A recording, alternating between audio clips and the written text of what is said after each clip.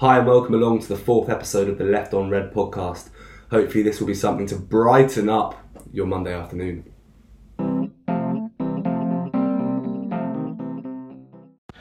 Okay, so unfortunately I was the only one of us two in attendance on Saturday. Harry had some work commitments, we'd say. Yeah, I had a shift that started at 8, so I basically cycled off as soon as the match finished. Yeah, I don't think you're making it back in time. Yeah, not from Brighton. No. Yeah, but also, it was really, really hard to get away tickets because, I mean, I didn't actually realise before this season how amazing our away support is.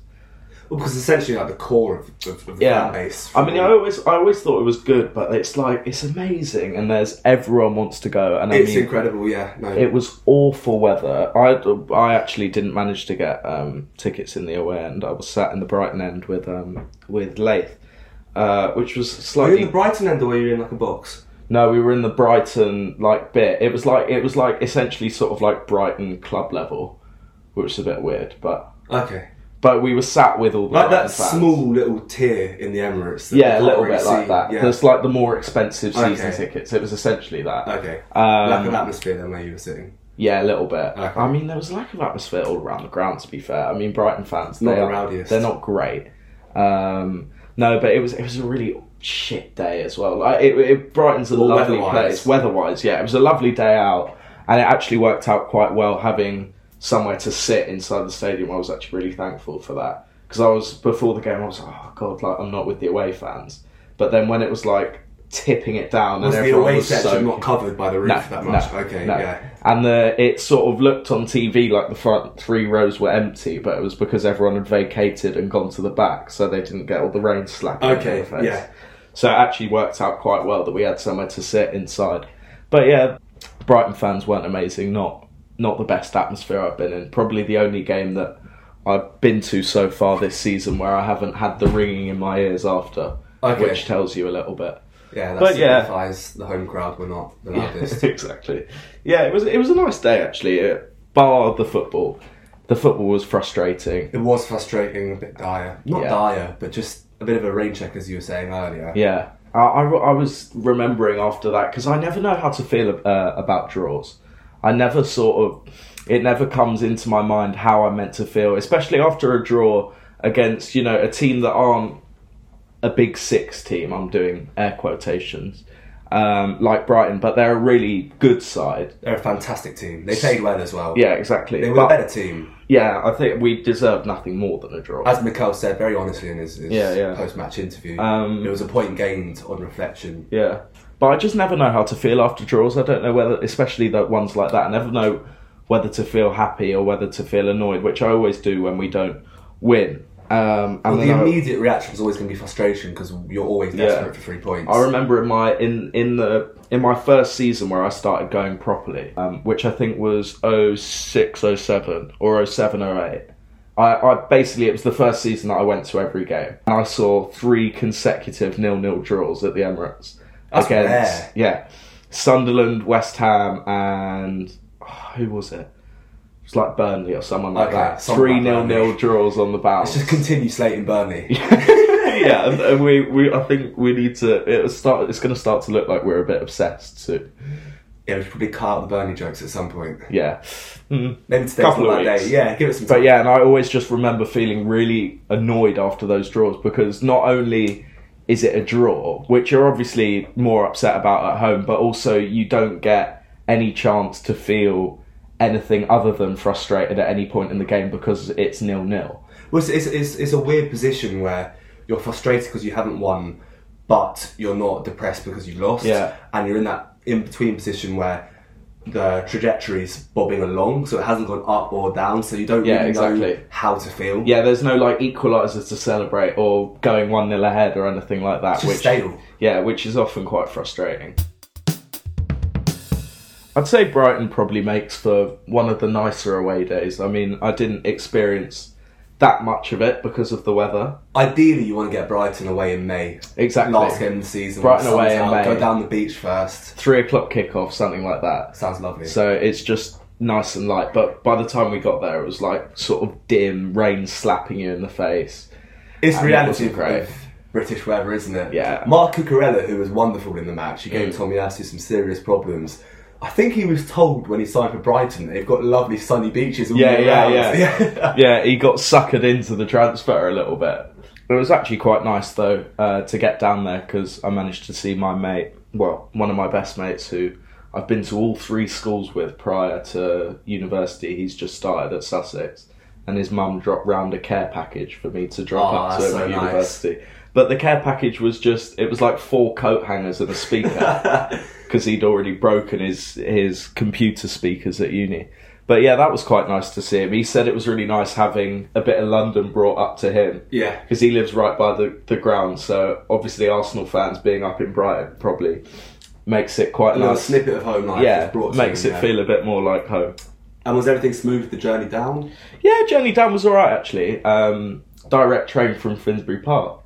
Easy to ride then. Was quite nice. Journey back was not smooth. That was so annoying. Train delays with the weather and stuff like that. Little bit of train delays, but also so we left it a little bit to get out of the stadium after. We were sort of sat for about half an hour having a drink, and then we were getting in the queue so the station by the stadium's called Falmer, because the stadium's actually it's like a 20-minute drive from the Brighton city centre, so it's not actually in the city.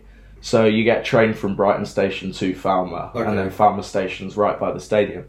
But we were queuing up for the train at Falmer, and there was a massive queue. There were police stopping you. Just a heap of Arsenal fans in sort of a compressed area. Yeah, but it was like Brighton and Arsenal fans all mixed in, and there were quite a few problems with Arsenal fans being quite annoyed at Brighton fans celebrating the draw, and yeah, a couple of little scuffles there. Nothing that went over the line, or was it all quite? Well, no, it was alright. You know, it's all just football. Yeah, exactly. Couple of little scuffles and quite funny arguments. An Arsenal fan actually tried to start on me and Leith as we just joined the queue, telling he came up to us and he said something like, "Oh, I remember celebrating a draw, don't worry." And then I was like, "What are you on about, mate? Like, we're Arsenal fans." And he was like, "Oh, sorry." Like, he was trying to start on us thinking we were Brighton fans. I don't know what about our look. Were you not in your Arsenal tops? No. Oh, jackets and everything because of the weather, yeah. No, but also, we were in the bloody home end, mate. Of course, yeah. Can't do that. I would have worn a little Arsenal top underneath. I was actually really thinking about it, but I had to wear I was wearing a white shirt, and the only Arsenal shirt I have at the moment is the yellow one, the yellow away kit. So wearing that under the white wouldn't have gone down well. No, I don't think it would have looked any good. I actually remember when I was about 6, I went to Arsenal Fulham with my first cousin who's a Fulham fan. Right. And he just had no idea that it wasn't okay to come in Fulham gear. So he's come with a Fulham top on, a Fulham hat and a Fulham scarf. And my dad's just gone, "No, we're not having any of that."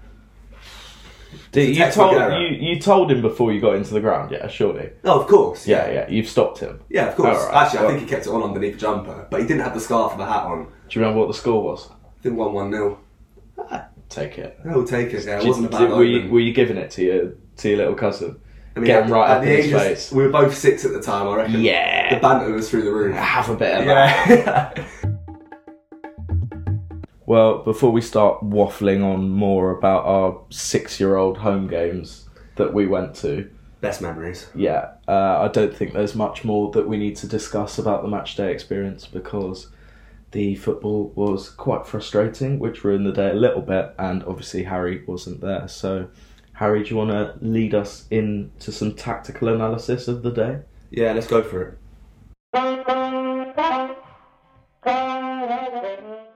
So in regards to Arsenal, there wasn't too much different to how we saw Mikel set us up last week against Spurs. No. It was a 4-2-3-1, and we tried to build out with 3 centre-backs again, and Tierney got high and wide.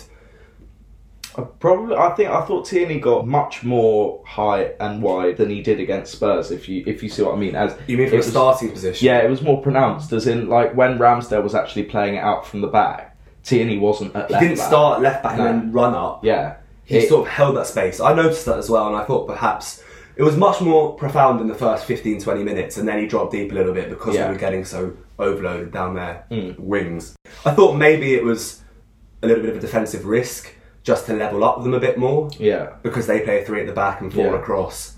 So maybe it was to go man for man against Joel Veltman, I think his name is, their right wing back, who's playing at the moment instead of Tariq Lamptey. That was noticeable. But we really struggled to create platforms in the first third and in the final third throughout the match. Yeah. Those were our two key issues. One was a collective issue and one was an individual issue. Let's talk about the collective issue first.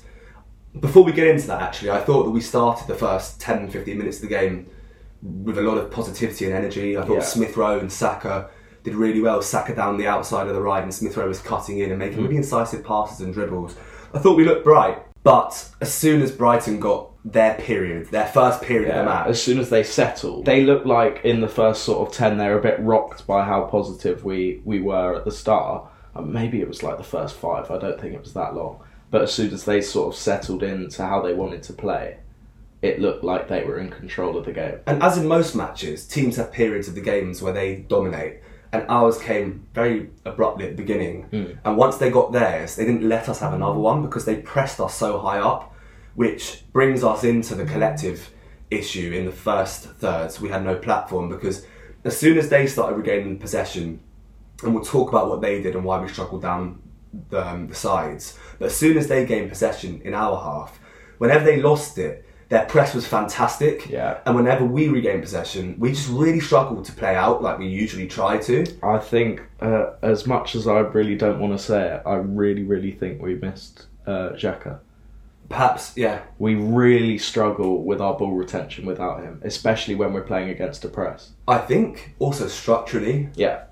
This is what we were saying in the first episode we did. With Xhaka, we rely on him. He's the core cog in this structure, in the 4-2-3-1 structure that we play. So we rely on a player who makes mistakes, but without him, we don't do the system as well. Yeah. Yeah, no, I do see what you mean. Also, you were saying as well about Lokonga. Yeah, I don't know. I think as much as we sort of mock Arteta for it, I think the system he's built really does rely on, in those positions of the centre-back pairing and the midfield pairing, it sort of actually does rely on a left footer and a right footer. Yeah. It didn't look like we had the same balance with Partey and Lokonga. It was really highlighted how the left of the double pivot, usually which is Xhaka, who's left-footed, but this time it was Lokonga, dropped really deep to the left side of the pitch to let Tierney bomb on. But Lokonga had to drop a lot wider and a lot deeper because he's right-footed. Because he needs the time to change his body angle to play out. But that left pivot is always going to have to drop into that left-back position because that's just how we play with Tierney. This system is structured, yeah. However, so we've touched on the fact that we didn't manage to... They locked us into our half, basically, in the first half, and we didn't manage to play out well enough. We weren't brave enough in playing out. My dad actually texted me at half time saying 0-0, what a result. It did feel like at the end of that first half. It was, because they were so on top of us. Yeah. With the ball and without the ball. And the second key issue was an individual issue. It was whenever we did play through the lines and actually play through them and pin them in their half, the platform in the final third wasn't there because we didn't have a number 9 capable of controlling the football. No. Every time Aubameyang got the ball, we were playing lots of good line-breaking passes. Tierney was doing it, Smith Rowe was doing it, Odegaard, who I thought was poor, did it a few times, and Saka was doing it. Yeah. Ball would off him, so we had no platform to hold the ball and then bounce off and have a platform to create in the final third, which we know we can do after last week. Yeah. It may sound harsh. It's not harsh. The slander of Aubameyang, but it's... Despite last week, it's a problem I think me and Harry and a lot of Arsenal fans have always had with Aubameyang.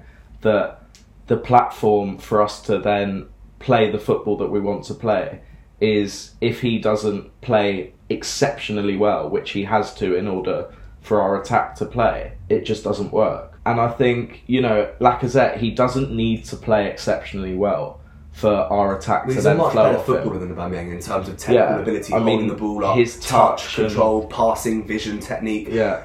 He's just not as fast as Aubameyang, and his movement in behind isn't as good as Aubameyang. Yeah. But in terms of sort of fundamental footballing skills, Aubameyang really lacks them, and therefore I've always had this argument, which may sound a bit stupid, but I'll always stick to it, where regardless of whether Aubameyang scores or not, it doesn't matter, because he misses 75% of what you need from a number 9 that plays in a possession-based team. Yeah. If he was playing in a counter-attacking team where all he had to do, his only responsibility was on the shoulder, make outstanding runs, use your pace. Even that yesterday, I mean, that was part of his responsibility. He was on the counter and he wasn't doing it. No. And he got caught offside 1 or 2 times to try and do it. Laka, when he came on, actually completed 2 more passes than Aubameyang did in the whole game. That is ridiculous. Before we get on to the second half, Lacazette was incredible when he came on. His touch is impeccable. And the idea was just to get it into him, set it, and then we have that platform, as we were saying. He drags defenders out as well, which then leaves space in behind for Smith Rowe and Sakos, exactly. Yeah. So I thought those were 2 key issues we had in possession. Yeah. In the final and the first third. In the middle third, we struggled a bit because of those 2 errors either side of that third. Yeah. I thought Brighton made it quite hard for us though when they penned us in. With their off-the-ball work, we touched on with their pressing, but also with their on-the-ball work. What I noticed was quite a unique pattern of play that Brighton played. And I think, as we've seen with like Chris Wilder and Sheffield United when they were in the Premiership, playing a back 3 system can allow for really creative, unique, tactical things. Like, I think Sheffield United used to do underlapping centre-backs, which was crazy. I saw Brighton would always try and create a triangle on whatever side they were attacking down. So a lot of their attacks were down the wings rather than the middle of the pitch. And what they would do is they would have one wing back, one of the strike, because they played 2 strikers. One of the strikers would come across, and one of their midfield 3 would come across. And then to protect like defensive transition, the other 2 midfielders would then just sit in front of the back 3. So what they had was they always had a save pass from the wing back to the wide centre back on that side. They had like a balancing the pitch pass into one of the 2 midfielders where there was a load of space because obviously we would have all shuffled across to try and win the ball. Or in the best possible scenario, those 3 players could combine really nicely with little 1-2s to get in beyond and have crosses, which we saw a number of times with Cucurella down the left and a couple of times, I think, with Trossard, who was one of the strikers, on the right. Yeah. And Tomiyasu really struggled with it. He did. He didn't look comfortable as he had done in the previous 3 games. He looked a bit shaky. I mean, I never like to make excuses because of conditions or anything like that, because it's the same for both teams. But I think it looked like he really struggled with the playing conditions and the surface, and I think that probably limited us a little bit. And the wins as well, I thought were... I mean, you were saying that you've actually played at Brighton. At Brighton, okay, their academy ground is lovely. It's not going to be as nice as the stadium, obviously. The Brighton academy grounds are really high up in the hills. I think it's actually in Sussex, but it's very close to Brighton. Yeah. And the winds, it's always been ridiculous whenever I played. I'm guessing it wasn't too dissimilar. Oh, mate, the winds were a joke. And, you know, I mean, Tomiyasu didn't play well. And Arsenal didn't play well. One thing I was thinking about with Tomiyasu, though, the games that he's been really impressive in, obviously he was good against Norwich, but Norwich were not the hardest opponents. Yeah. With Burnley, he's aerially fantastic. So with Burnley playing long balls and diagonals, which we discussed a lot, he won all of them. Yeah. Spurs were awful. They didn't have anything in midfield, so they just were forced to go long. Yeah. And he was good. And this is the first team he's played where he's had to defend against overloads down his side, cute little players doing little 1-2s and stuff like that. But also in terms of aerially, it's probably, well, it is much harder to judge where the ball's going when it's swirling around in those winds. Yes, yeah. So I guess we probably saw less aerial dominance than we had from him in the last few games. And should we move on to the second half then? Sure. So Brighton kept it pretty similar. Yeah. I think they might have brought on players like Solly March, etc. in the second half. I think McAllister did quite well from when they came on. Yeah. And the pattern was a little bit figured out. I thought we regained a little bit more of the ball in the second half. A little bit, yeah. I thought especially when Lacazette and Pepe came. Actually, I thought before Lacazette came on, there were 3 or 4 times when we were in, but Aubameyang couldn't control the ball, like really simple footballing touches. Yeah, yeah. And it just bobbled off him, bounced off him. It was just the same frustration throughout the game, wasn't it? It really was. But I thought the game opened up a little bit. Yeah. Maybe whether that was Brighton's quality decreasing or us figuring out how to block off their passing patterns, I'm not too sure. But there were definitely times before Lacazette came on, so before the 70th minute, where if Aubameyang had a good touch, we would have been in, and it would have been a 3v2 or a 4v3. It was just a game of ifs, though, really, wasn't it, for everyone? It was like, if he'd have played it there, if he'd have played it there. It's just like, it's just one of those games. And then 20 minutes to go, Lacazette comes on. Yeah. And I think if he came on 20 minutes earlier or at half time, we would have scored a goal. Maybe. Because We looked to play line-breaking passes into him, rely on a good first touch under pressure to set it back, and then feed the attacking midfielders or wingers. Yeah, I actually couldn't understand why we didn't make that substitution earlier. Maybe it was so prominent as well. It was really obvious. I guess maybe it was because Brighton were more on top, and then you look at Aubameyang's pace and in behind. But it was obvious from minute one, basically, on the counter, that he was just having an off day. Perhaps, but also maybe politically, he's the captain. Yeah, a lot of people around the club are in love with him. Yeah. So if you don't make the person that's responsible for the club on the pitch remain on the pitch in this tough situation, then you can get easily criticised. Perhaps that was it as well. But no, also perhaps the thinking was on the counter-attack, because we know those are what his good qualities are. So now it's time for this week's player ratings. I'm going to be asking Lowell this week. Should we start off with our new number one in goal, Aaron Ramsdale? I'll give him a 7. I thought he was good. He made a fantastic save late on in the second half. A save/interception. Yeah, it was like a block or whatever. But anyway, Morgan was just waiting at the back post. It was vital. But there was a sort of heart-in-mouth moment in the first half as he dropped the ball. And it wasn't a very strong shot either. No. So, yeah, I'll give him a 7. He was solid. There's one thing I wanted to criticise, which maybe is the coach's fault, as you were pointing out. We had a little chat about this before the podcast, where Ramsdale constantly tried to target Saka with long balls against somebody that's like twice his height than Dan Burn. It just made no sense. Yeah, that was a weird tactical element of the game. But no, I think I'd agree 7. Nothing more because of maybe that, and he almost cost us a goal. Yeah. Moving on to Tomiyasu. I'll give him a 3. Yeah? Might be harsh, but I just thought he was really poor. I think I'd up it to a 4 because in the second half he was slightly better maybe. He just made me a bit uncomfortable every time he got the ball that game. Cucurella really gave him a lesson in that match. Go to Kieran Tierney on the other side. Kieran Tierney, I'd give him a 5. Average then? Yeah, just below not average. Much. There wasn't much defensively on that side because most of it was coming down. I thought earlier on in the game there was, and then because we talked about he started a bit higher. Yeah. And as soon as he just dropped back and started playing like a normal left back, it was kind of a bit of a boring side of the pitch. Nothing much happened. It was just meh. I agree. 5. Yeah. Ben White. Give him an 8 actually. I thought he was outstanding. Defensively at least, he was outstanding. I thought it was really good. Couple of times where he maybe sort of dillied on the ball a little bit. But, aerially brilliant. As Tomiyasu was actually saying in his interview after the game, all the duels in our box we won. Yeah. Which was really important. So his anticipation is incredible as well. And he saved us a few times with blocks from shots inside the box as well. Yeah. I might even up it to an 8.5. Okay. Because I thought he was that crucial to the clean sheet. Yeah. Gabriel? I'd give him a 7.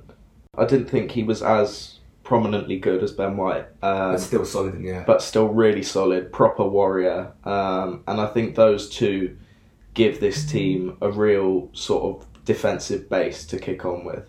And I'm hoping that our attack becomes a bit more consistent. And in spite of the fact that Brighton were on top of us, and they did have a few chances to score, I think we saw some persistence in this match, which indicates that the platform at the back, defensively at least, forget talking about playing out and all this fancy stuff. There's something to build on. There's some grit. There is. I like it. Lokonga. 5. I might give him a 4. Yeah. I don't think he really offered anything on the ball. No. He was fine off the ball. Yeah. It was just meh. Very meh. Thomas Partey. Again, 5 or 4. Take your pick. For me, 4 because of the shooting. Oh, the shooting! I actually ended up with 2 match balls from Brighton. Really? Yeah. Got them at home. Yeah, couple of Partey shots ended up in our back garden. Oh right, yeah. It's just gone all the way from Brighton. Yeah. Up the motorway. Oh mate, I just I couldn't understand it. Anyway, yeah, 4. 4. He's so bad at shooting. It's really annoying. Martin Odegaard. Give him a 3. I thought he was really poor today. I think I'd give him a 4 in line with the other 2 midfielders just because he works hard. Yeah, I guess. And he was picking up areas. He was picking up the positions. Yeah. He just wasn't, when he got the ball, he wasn't doing anything fantastic. It was a bit sideways. And sometimes he didn't get the ball. It was just not, it was a bit of an off day really. Saka on the right. I'd give him a 5. I didn't think he was great. I didn't think he helped Tomiyasu out nearly enough defensively. There are a couple things in the opening 5 minutes. He beat Dan Burn with a really good run down the right-hand side. But apart from that, I didn't think it was his best day. I think 5 is slightly harsh. I go for a 6.5. The extra 1.5 marks is because, yes, in the first 15 minutes he was really lively and he was driving and he looked like he could have created a goal. But I still thought he was the outball throughout the match. But he wasn't really able to He gets hold a low rating, as in a 6.5 for Saka's a low rating, and he gets that because he wasn't tracking back and helping Tomiyasu out. ESR? I'd give him an 8.5 just to make him the best player on the pitch, because I thought he was our best player on the pitch that day. I thought he was fantastic. He always is. He battles so well. He was fantastic. His passing was good. His passing, his first touch, that cross for Aubameyang actually in the first half, which we'll get onto Aubameyang again. We've slated him a lot in this episode, and rightfully so. It's deserved. It's not an agenda. It's just genuine what we see on the pitch. We'll praise him when he does well. And we'll praise him when the ball does stick and he flicks it around the corner into Smith Rowe against Spurs, and it's amazing. But it just happens 5% of the time. Yeah. But no, that cross should have been an assist. Aubameyang should have put his head on that or has stuck a foot out. So, I'll give Smith Rowe an 8.5. I thought he was our best player. I'd go down to an 8 because I think he was our best attacking player. Ben White was equally good at the back. Fair play. Aubameyang? Give him a 2. I thought it was one of the worst performances from a striker that I've seen in a while. Maybe a mark for being on the pitch and then a mark for pressing a little bit. Yeah, or just showing up. Just being there. Yeah. But anyway, he was really not great. Ainsley Maitland-Niles, he wasn't on for that much. 5. Standard 5, right? Meh. Pepe? 5. I think less, you know. I think I'll go 4. Yeah. I just think he had the opportunity to come on and make a difference and show why he should be in there. I know he's put on the left, and we keep on having this problem where we stick one of Saka or Pepe on the left. But I just thought he was non-existent a little bit. But then they did switch as well, and he had a chance to run at Dan Burn a couple of times. Yeah. So, 4, 5, either way. Who else came on? Laka. I'll give Laka a 7. I give Laka a 7 because he made an instant impact. Yeah. We suddenly looked like a team that could keep the ball in the attacking area and create a chance. Exactly. And the boss? Give the boss a 6. Okay. I think that's pretty fair. It's a solid point. There are a couple of things. I thought maybe you should have brought on Lacazette earlier. I think you should have started Lacazette. But you always do, don't you? Well, yeah, because he's better. But 6. Just, it was a meh day. Yeah. And the away support. The away support, I give them a 10 because they were unreal. As they always are. Oh, mate, in the rain, constantly singing, there after the game to clap their team Nothing off. can stop our away support. Brilliant. Okay, so it's time for this week's instalment of the quiz. Last week's instalment was quite controversial due to, I think, Harry being a bit spiteful that he didn't get the questions when I first asked him. I just don't know why I didn't get Podolski. Yeah, and then he decided to basically screw me. Sorry about that one. So, none of our listeners got any of them, really. We found the level of what's too harsh then. Yeah, I think so. And I've brought it back down, I think, for this week, because, as they say, an eye for an eye makes the whole world blind. It does. And I'm going to be the bigger man and not retaliate. Fair enough. So, here we go. So, question number 1 is, name Britain's 6th Prime Minister. I'm joking. Okay. Name Arsenal's 3 goal scorers from the 3-2 FA Cup win against Brighton. That was years ago, wasn't it? I'm not sure I'm going to get this. You know the game I'm talking about, yeah? It was in the FA Cup, we were in a yellow kit, Puma kit. Yeah. I know the game you're talking about, I'm not sure if I'm going to remember. There's some people that... I'm going to write someone that, if I get it wrong, I think would be the guy that I got wrong for. Right, so second question. What was the date of Arsenal's 2-0 Scorpion kick win over Crystal Palace? I want the year as well, please. Blimey. Oh, God, this could get me over this. Oh, no, got it. Because he joined Chelsea in January 2018. So I'm going for January 2017. Okay, and the third one, just a little mention of the international break. So how many Arsenal players are going on international duty? Well, Xhaka's injured, so he's not going. We've got Ramsdale, Saka, Leno. And just to stick it out there, this is the answer that I got. I'm happy to be proved wrong. Okay. Tierney. Gabriel doesn't get called up for Brazil yet. I'm guessing Tomiyasu plays for Japan. I'm not sure if they have games. Partey,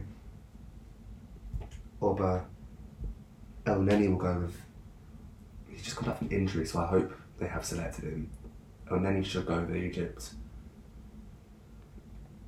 Lokonga, does he get called up for Belgium on the bench? I think he does. It's actually more than I was anticipating, unless none of these players got called up. Pepe will get called up for Ivory Coast. Do we count ESR with the England under-21s? No. Okay. No youth teams. Okay. Odegaard, of course, will get called up for Norway. Am I forgetting anyone? Martinelli doesn't get called up for Brazil.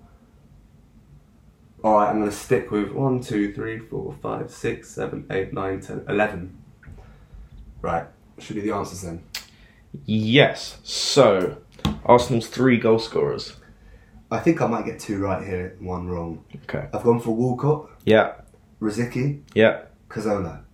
Ooh. That's the one wrong. I've gone. Okay, the backup's Giroud. No. Was it Flamini? No, it was Ozil. Ozil. Okay. So Right, that's a point for me. So if I don't get both of these right, Yeah. You're in trouble. I've lost this section of quiz. Yeah. So the date of Arsenal's 2-0. 1st of January 2017. Yeah, that's correct. And how many Arsenal players are going on? Gone for 11. I've definitely got this wrong. You're so close. It's 12. Who's the okay? Ramsdale, Saka. You've got all of them right. Who've I missed? Cedric Fucking Cedric. goes with Portugal. He won the Euros with Portugal, didn't he? Yeah. Oh, I forgot he played for That's us. a really good effort, though. That's like a lot better than I thought you were going to do. Yeah, fair enough. Well done, mate.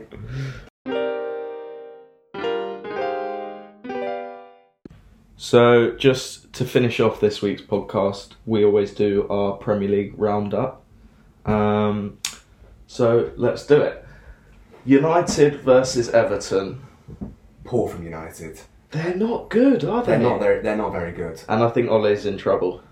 Because if you look at his next set of fixtures, I think it might be 10 or something. Their next 7 in Europe and in the league.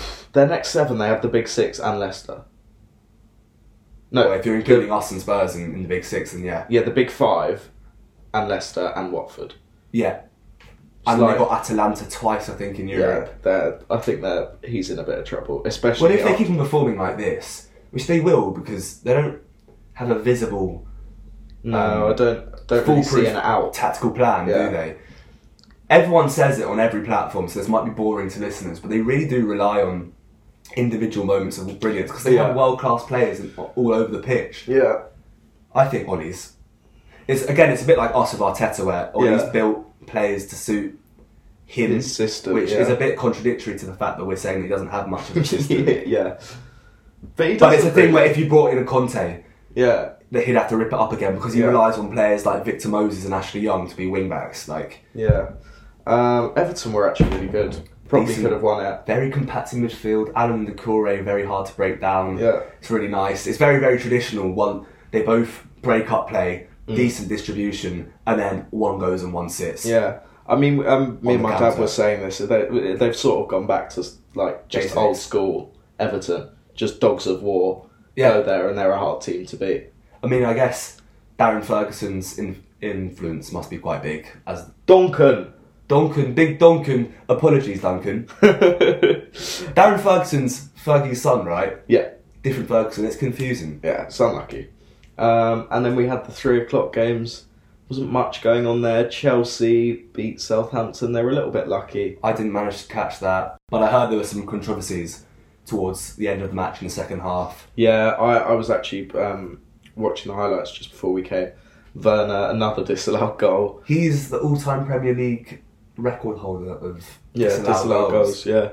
But yeah, I thought Chelsea were a bit lucky actually. Didn't perform that well. The most stonewall penalty ever. Really? On, I think it was Livramento from Chilwell, just an awful challenge.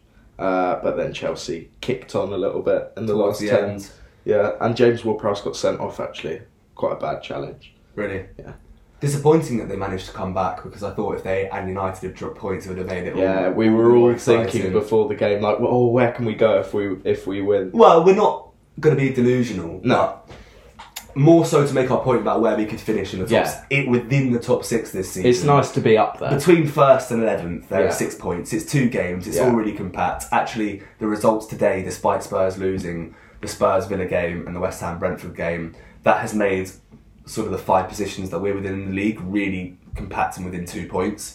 So it's not been a dreadful weekend for us. We're still very much in there, and it's all quite tight. Nothing to stress about. Yeah.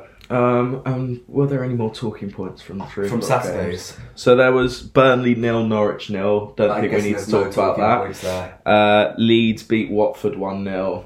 Watford sacked their manager. Yeah, a bit weird. This is why I don't like Watford. They've had 12 managers in the last 10 years now. It's a joke. Have you seen they've been linked with Ranieri and he's supposedly... I'd quite like to see him come back actually. So would I, but you're just a bit sad because you know he'll be sacked at the end of the season, so you don't want to see the great man go through that.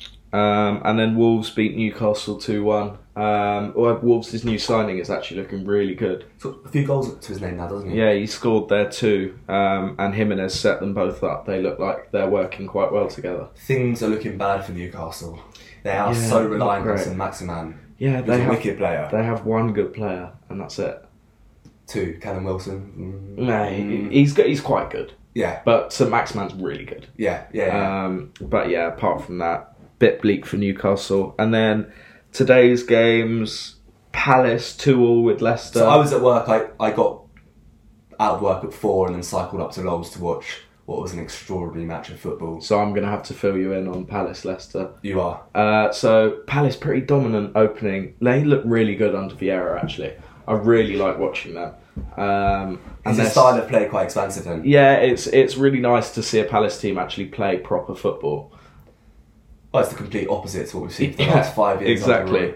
Somehow found themselves 2-0 down, and then second half Palace just kicked on and took their chances. They're what's his name? He's young. They brought him on in the second half. Elisu, I think his name is. Michael Elise, I played against him a few times. Yeah. Well, he's very good at football. He's extraordinarily talented. He's very technically gifted. Got a lovely left foot. He's strong. Can shoot, assist. Yeah. Can play across the front 3, I think. Yeah. So that was a really good game at Selhurst Park. And then Spurs got lucky at home to Villa, I thought. They were better. But still, I think playing against a better team, they would have lost.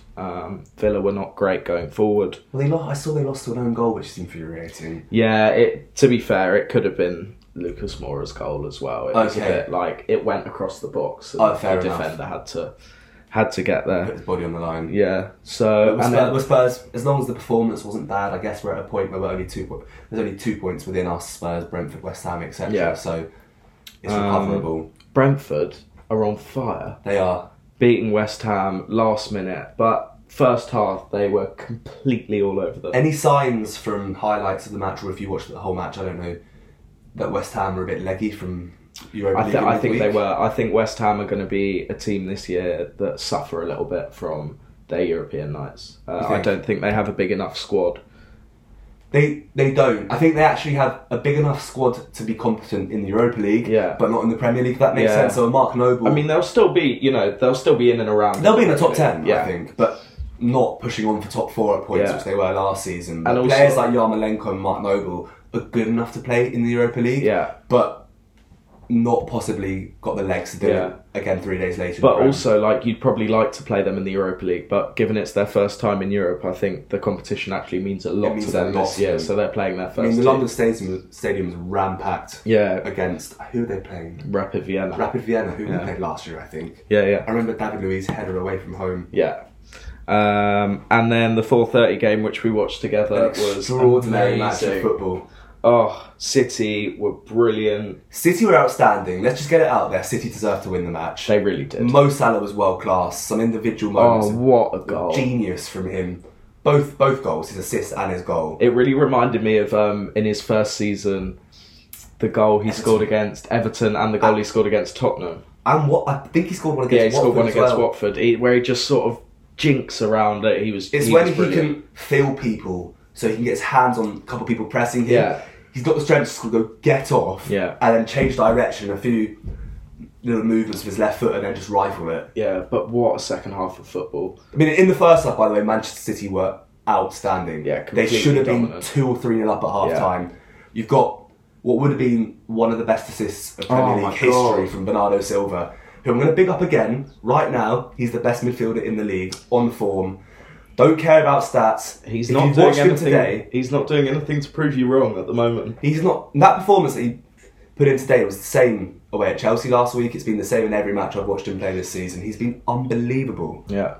No, he's been really good. As was Foden, who should have finished the Foden, chance that he put he's through to him. fantastic. Actually, to say should have is a bit harsh. Yeah, he might have done something differently when Edison played that ball over. Yeah, that was a second chance, and then the first one was when that was 2 of their chances in the first half. They had a De Bruyne header at the back post where Foden lifted it. where he skied it. Yeah. So if we're being honest, on another day they could have scored 2 out of those 3 big chances, but they dominated Liverpool first half. And I was saying to Harry, I think probably today was one of those games for City where they missed having an out-and-out striker, someone that's ruthless and that's going to take, it's only going to take them 2 chances to score, whereas it took City 8 or 9 to score today. Yeah, it's a fair point. However, we were also discussing that in this context, I'd apply just if they had Harry Kane rather than any striker, because the chances they were getting are because they play the false 9 system. So would they have got those chances with a number 9? Perhaps not. Perhaps their chances would have had to be created differently. But with Harry Kane, who played as a 9 and a false 9 because he drops in, perhaps he would have killed the game off in the first half. Because those chances that Foden got down the left, if he had a striker to sweaty it across to, would have been a different story. But yeah, brilliant game, without doubt, the game of the weekend. Okay, well, that's it for today. Thanks for listening. We've now got a 2-week break before the Arsenal play again, but I think we're going to release an episode during the international break, so stay tuned on Twitter for that. It will be a special, but yeah, until then, take care.